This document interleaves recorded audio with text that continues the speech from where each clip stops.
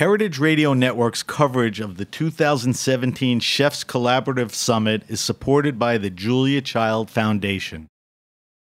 Welcome to this special episode of Heritage Radio Network on Tour. I'm Kat Johnson, and today I am at the Big Green Egg Culinary Center in Atlanta, Georgia, for one of the first events of the 2017 Chefs Collaborative Summit. This is a workshop about lamb sourcing, butchering, and grilling, sponsored by the Big Green Egg and American Lamb Board. I'm joined right now by the workshop's participants, James Beard Award-winning author and butcher Adam Danforth, farmer Craig Rogers of Border Springs Farm in Patrick Springs, Virginia, and chef Michael Costa of Zaytinya in Washington, D.C. Guys, thanks for joining me. Thanks so much for being here. Awesome. So what you can't see, hopefully we'll have some photos of this, is that all three of the guys are hard at work prepping for this workshop. So first of all, I wanted to ask each of you, tell me what you're working on right now and what your role in the workshop is. Craig, do you want to start? Sure. Well, I'm a shepherd, perhaps the oldest of all professions, a pretty humble one at that.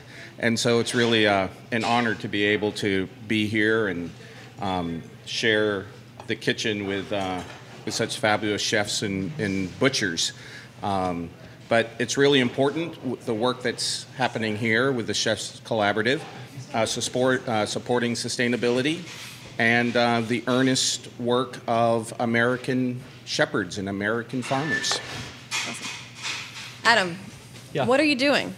Well, what we're going to be focusing on today is a discussion that has to do with the connection between the life of the animal and the experience of the diner. And it has a lot to do with the fact that there's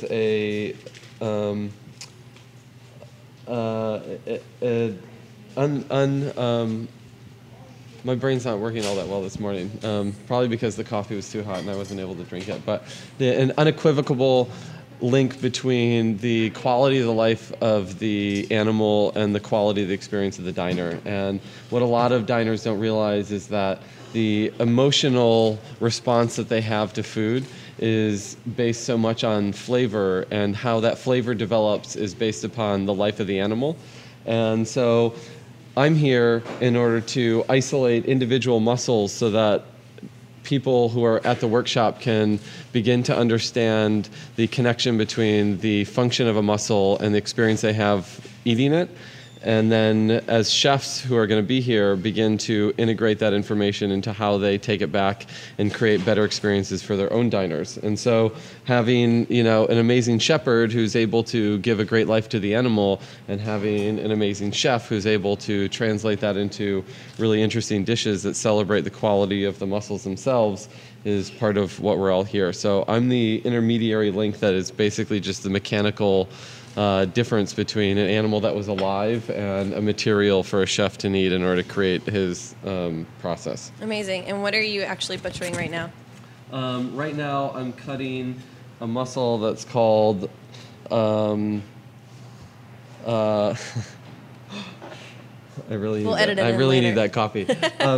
Is called subscapularis, and it's also known as maybe an underblade steak or a blade steak or something like that. It's a small mussel that in sheep most of the time you would never have a chance to eat, and that's one of the great things about these workshops, is that participants will have a chance to experience individual mussels that normally you don't have access to, because people don't take the time to isolate and butcher them that way. As a shepherd, I've never seen that cut, actually. Wow. I've seen it on beef, but never on lamb. So that was Michael. Michael, tell me a little bit about what you're going to be working on today in the workshop. So in a lot of ways, I think that my role is I hate to say the way that the media portrays us, is we get all of this sort of fame and recognition when we're really doing like 1% of what it takes to put food on the plate. So, I kind of swoop in here at the last minute, rub some spices on something, put it in an oven, and then people, gasp and swoon. What I'm currently doing is... I'm banking on the gasp and swooming part. We'll see. He's fabricated some beautiful lamb chuck rolls, which is an absolutely incredible cut. And I'm rubbing a couple of different spice blends on there. The first one is from our friend at the restaurant, Lior Lev Surkars, who has a company called La Boite in New York. Best spice blender in the game, one of the most knowledgeable people I've ever met about spices. We're rubbing his Marrakesh blend on the chuck roll. And then there's a spice blend that we make in-house. It's a Tinia that has some Isat biber, which is also known as Urfa pepper, some cumin, a little bit of dried mint. What's black the difference pepper. between that and Urfa biber? It's the same thing. Same thing. They're the same Okay. thing. It's kind of if you feel like speaking Turkish or you feel like speaking English. So Okay. Isat biber is the Turkish, and then you'll hear it called Urfa pepper. Urfa is the place where it's commonly grown. Isat refers to the cultivar. And then Urfa biber, is it roasted? I have never been able to get anybody to give me a totally clear answer on that. I believe they actually ferment them. From the Okay. way that the flavor develops and the way it smells, and I've seen them raw, they're not dark like that Right. in Yeah, their yeah. raw state. So I believe that they ferment them, but that's one of those secrets that the blender doesn't want to share with us. So I want to turn back to Craig for a second. Craig is a sheep farmer, a shepherd. But before that, you had another life as a chemical engineer, and you were the dean of the College of Engineering at the University of South Carolina. So how did you go from that to raising sheep? Just moving up in my station in life There is you go. all. This has been the most intellectually challenging thing I have ever done, trying to make $1 with a sheep farm. And if it wasn't for the dedication of really great chefs like Michael, and those that are here who really have a devotion to the earnest work of American farmers, because the problem is that our scale is not large enough for us to be the cheapest. Lamb is expensive to begin with. Lamb from a small farmer is expensive even further. And so, you know, they're banking on the fact that we are doing it right, doing it with an ethos that represent them and their restaurants well, and that the story is actually worth something. Mm-hmm. So, you know, it's a real pleasure to be able to do it. It's also a real challenge, just as it's a challenge for the chefs to be able to find a way to put an expensive piece of meat on a plate and still make it attractive for the diner to want to pay for it as well. So we're all in this together. It takes me about 8 months to raise a lamb. It takes a cook about 2 minutes to either ruin it or hopefully to honor our work. Don't ruin it, Michael. In a great way. So We never want to. you know, so it's the reason why I feel so honored when the fabulous chefs actually use our product and honor our work in that way. Now, I read that you also consider yourself to be a grass farmer. Why is that important to raising lamb? Well, you know, the problem with lamb in the United States is that it's, you know, whereas in the rest of the world it's generally the most consumed protein, in the United States it's not. And I think, unfortunately, there have just been too many Americans, particularly in grandma's generation, who just had bad lamb. And flavor actually matters. And if you feed them really sweet grasses, you'll end up with a fat that's really sweet and fabulous. And one of the most fun things for me is introducing people to lamb or reintroducing them to lamb, and they go, oh my God, I had no idea. And that's part of the problem, if we can just get them to start with a good lamb. And for me, that starts with the grasses. I overseed my pastures with 3 types of high sugar grasses, perennial rye, with some red and white clover, a little Timothy or orchard grass, and it actually makes a difference. You have a lot of chefs who buy from you and put your lamb on their menu. Do you have a favorite dish a chef has made using your lamb? Oh my gosh, yeah. you know, it's actually one of the fun things is I've been selling to great chefs for about 10 years, and I still end up being surprised by new cuts.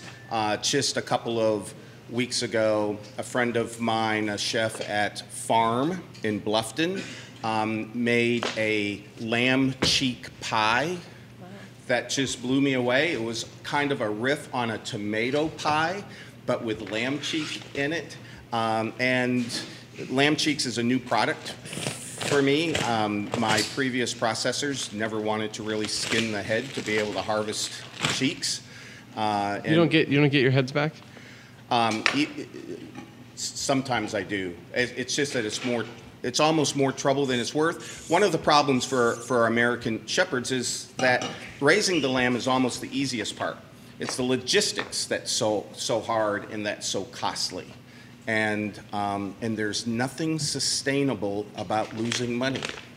And so everything that we do, we have to find a way to be able to make a dollar on it, and that means the shipping, or if it's heads, somebody has to actually buy them all.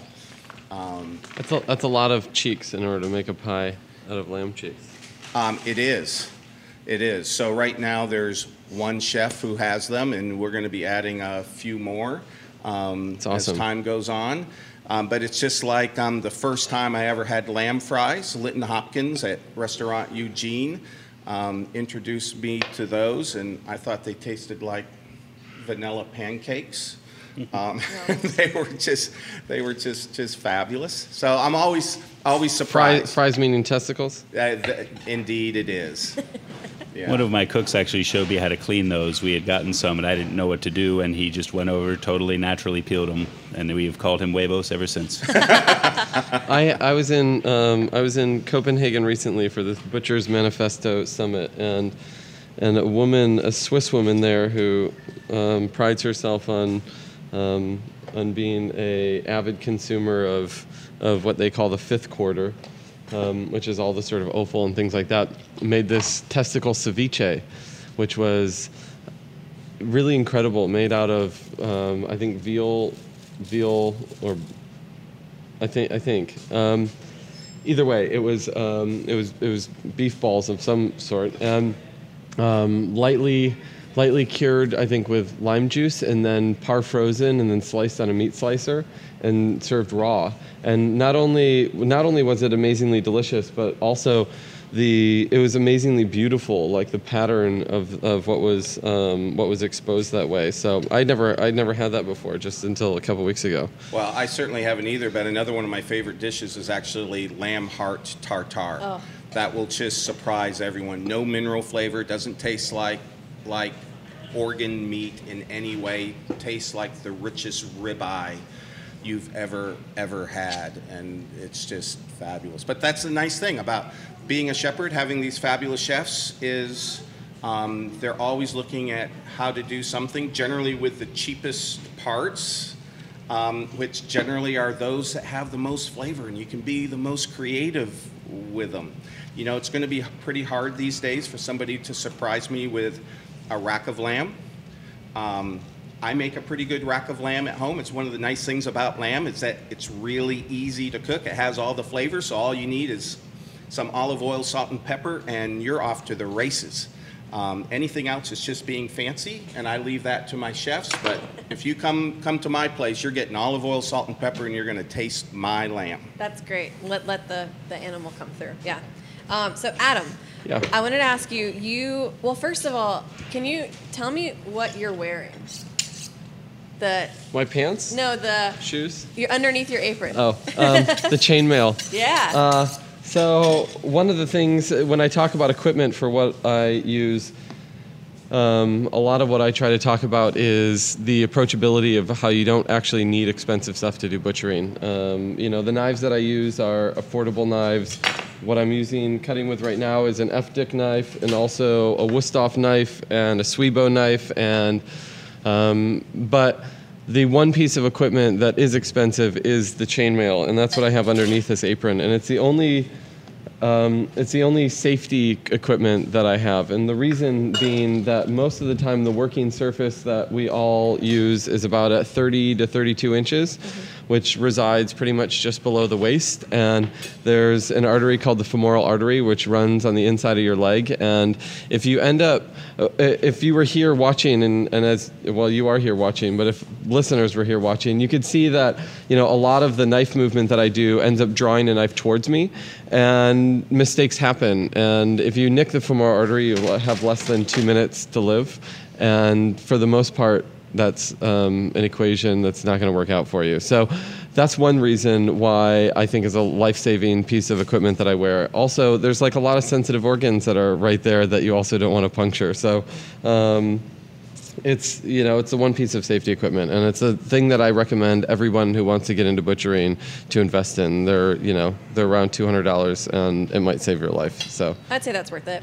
yeah, and it's not just hyperbole. I know people who've died on cutting floors. So yeah, So not to be all like Yeah. doom and gloom, but yeah. You trained at one of the only professional meat processing programs in the country. What program was that, and then where did that training take you afterwards? I'm not even sure if they're still running that program. A sad state of butchery in America is that there's really no great program for learning meat cutting like there is in other places in the world. So there's meat science programs at ag schools, and they certainly have butchery components to them, but in the area of what could be considered artisanal or whole animal or craft butchery, there's no program like there is, let's say, in Germany, where you can become a master butcher in 3 years and you have apprenticeships and things like that. So this was several years ago, and I had a fortunate opportunity to do this crash course program that was meant to address some of the shortcomings that have to do with talent of cutters in processing facilities. It wasn't something that was culinarily focused necessarily, but the fact is that for local meat people, and Craig can probably also talk more about this, is that access to slaughterhouses is one of the main bottlenecks of getting local meat into local markets. And what doubles down on that limitation is also the limited availability of people who actually understand anatomy and understand how to cut meat in those processing facilities. So the aim of the program several years ago was to address the fact that building brick and mortar slaughterhouses is not going to be one of the options. But what we can do is educate more people. So that's my next question, is that you work with individual farmers to teach them how to butcher their own animals. Why do you think that is important? Well, I work with farmers, but I work also with anybody who wants to better understand their relationship to meat, and also moving a little bit further, their relationship to animals that sustain us. So by teaching on-farm slaughtering and whole animal butchery and meat and flavor science, I aim to, one, challenge people's stigmas around what they think they're experiencing when they eat meat, or also what their ideas of quality are, which is sort of a nebulous term, but where flavor and texture, which have inverse relationships, end up connecting into their ideas of what quality are. And in the end, what people's emotions end up being when they consume meat, which has immense possibilities for having positive impacts. But what's happened is that we've reduced the impact of those through the way that commercial meat is being raised so frequently. So, farmers are one of the main links to that, and these days, as farmers are also expected to interact with consumers more through farmers markets and things like that, it's imperative that they also understand an aspect of anatomy, and also understand an aspect of how the animal that they've raised can be then conveyed appropriately to a consumer. And as Craig mentioned, who's going to pay the price for the way that animals needed to be shepherded, is that there's a value proposition there that needs to be conveyed appropriately. And so farmers need to understand all of those components. So I teach them on-farm slaughtering and butchering, but more I try to involve them in a conversation that has to do with linking all these various different parts. So farmer, processor, chef, butcher, and consumer. So, Michael, I wanted to ask you a few questions before we run out of time. So you're currently the head chef of Zaytinya, which Yes. is part of Jose Andres Restaurant Group. Can you tell Yes. me a little bit more about that restaurant, the kind of food that you're serving? Yes, absolutely. Lamb is a huge part of what we do. So are vegetables. We serve Greek, Turkish, and Lebanese food. Everything that we do is inspired by the traditional cooking, but I really am a big fan of the idea of tradition plus innovation, that we sit on very firm ground when we understand how our grandmothers cooked and we understand their stories and why they did things the way that they did. But there's no reason to be bound by that. You know, there's no reason why we can't think of new and interesting ways to cook. We are actually opening a second location in Frisco, Texas. This will be the first time there's ever been 2 Zaytinyas, so we're very excited about that. Congratulations. A lot of really awesome meat down there. Capra is a producer we're very excited to be exploring. Some of the best animal welfare treatment you'll see anywhere. And as far as what we're... Is that goat? No, they have lamb. They have lamb, okay. Yeah. We actually do work with goat. I get goats from a guy named Brad Parker at Pipe Dreams farm in Greencastle, Pennsylvania. He dry ages them for us for a week, and it makes all the difference. The chops you throw right on the grill, they're tender as butter. They're amazing. But as a chef, I mean, it's interesting for me to hear you talk about the emotional experience of the guest, because that's what we're principally focused on all day, every day. Danny Meyer said it perfectly, that it's all about how you make people feel. It's that easy and it's that hard. And, you know, our job as the sort of final storyteller is to make sure that people understand the experience, hopefully in the way that we'd like them to, but more than anything, just that they enjoy it and have a good time. You know, it's not an accident that Jose has foosball tables at Jaleo. It's all about making people smile, making their day better. And when you're feeding them meat that's been raised well, it's very easy to sleep at night knowing you've done them some good. Do you really incorporate talking about your farmers, whether it's where you're getting your meat or your produce? Do you make that a point to talk about that to your guests day to day? Absolutely. There's some of that on our menu, but we've all seen that kind of absurdist thing where every single solitary item on every single menu item is called out by name by the farm, and it can be a little laborious reading that document. We call out some of the ones that we think best represent who we are and what we want to do. But, you know, we don't want to beat people over the head with it. You know, like we talk about the emotional experience, you know, people don't show up to the restaurant for a lecture necessarily. I mean, some people do. But we want to make sure that the people that are curious get all the information that they want, but that the people that just want to come have fun and have dinner get to do that too. So we heard from Craig that he likes to just do the rack of lamb, super simple. I wanted to ask you as well, the lamb can maybe be a little intimidating to novice cooks who've never tried cooking it before. Do you have any starter tips for someone who's like going to go out and buy a rack of lamb or another cut of the lamb? Rack is a pretty easy thing to start with. It's almost harder to mess those up than it is to cook them correctly. If you have a butcher that knows what they're doing and trims them nicely, you're in pretty good shape to start with. I would say for me, don't complicate beyond what is necessary. It's amazing what just salt and the right level of heat and the Maillard reaction can do to the flavor of a piece of meat. I think cooks really like to think about how they can add value by doing all of these fancy marinades and rubs. And in my opinion, the best marinade there is salt. Mm-hmm. Amazing. And certainly, the number one rule for lamb is don't overcook it. Yes. So if it's a roast, you don't ever want to go over 130. And it will be absolutely fabulous, and let the meat do the talking. And Craig, can you just explain what was just brought in here? Well, let's see. So I have a leg of lamb that from the Big Green Egg that's been smoked with some pecan, being that we're here in Atlanta, Georgia, to what temperature? 130. We have Denver ribs. So this was a cut that, 10 years ago, nobody used.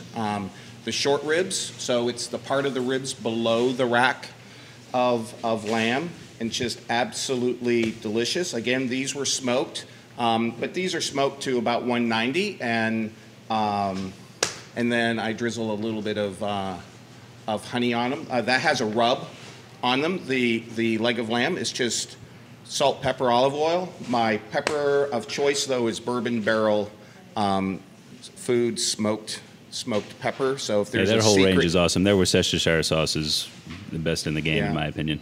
And then I have a. They also produce lamb a great soy sauce, Yeah. Oh yes. Oh, it's. which is the only, I think, open barrel fermented traditional soy sauce in the country that's domestically made. Matt, Matt Jamie. yeah, he's a great guy. And he's now a Japanese rock star because of his Kentucky soy sauce. All you have to do is taste it side by side with commercial soy. There's no comparison. Yeah. It really develops flavor. And It's then I not have just salt. a shoulder that was smoked for 16 hours. So that's just going to fall off the bone. Craig showed up really early for this workshop. Well, I'm quite fortunate that that Big Green Egg is a real supporter of American lamb, and so we've started a program called Green Eggs and Lamb. I So love it. I have I have a number of That's Big brilliant. Green Eggs at the farm that we've used for our festival called Lambstock. Each year, where chefs from across the country will come and camp out in my sheep pastures for 3 days and cook over open fire and on Big Green Eggs. And so, I had a head start. Yeah, I've got one at my house too. I do everything from pizza to steaks, burgers, slow roasts. It's amazing how versatile a piece of cooking equipment it is and how great things taste when you cook it in them. Absolutely. Well, it is smelling delicious in here. I know that we're getting close to the workshop, and you guys have still some stuff to do to get ready, so I'm going to let you get back to setting up. Thank you all three for joining me. This has been great. Our pleasure. Thanks so much. This has been Kat Johnson for Heritage Radio Network, speaking with butcher Adam Danforth, farmer Craig Rogers, and chef Michael Costa at the 2017 Chefs Collaborative Summit workshop on lamb sourcing, butchering, and grilling, sponsored by the Big Green Egg and the American Lamb Board. Thanks for listening, and head to heritageradionetwork.org for all of our coverage of the 2017 Chefs Collaborative Summit.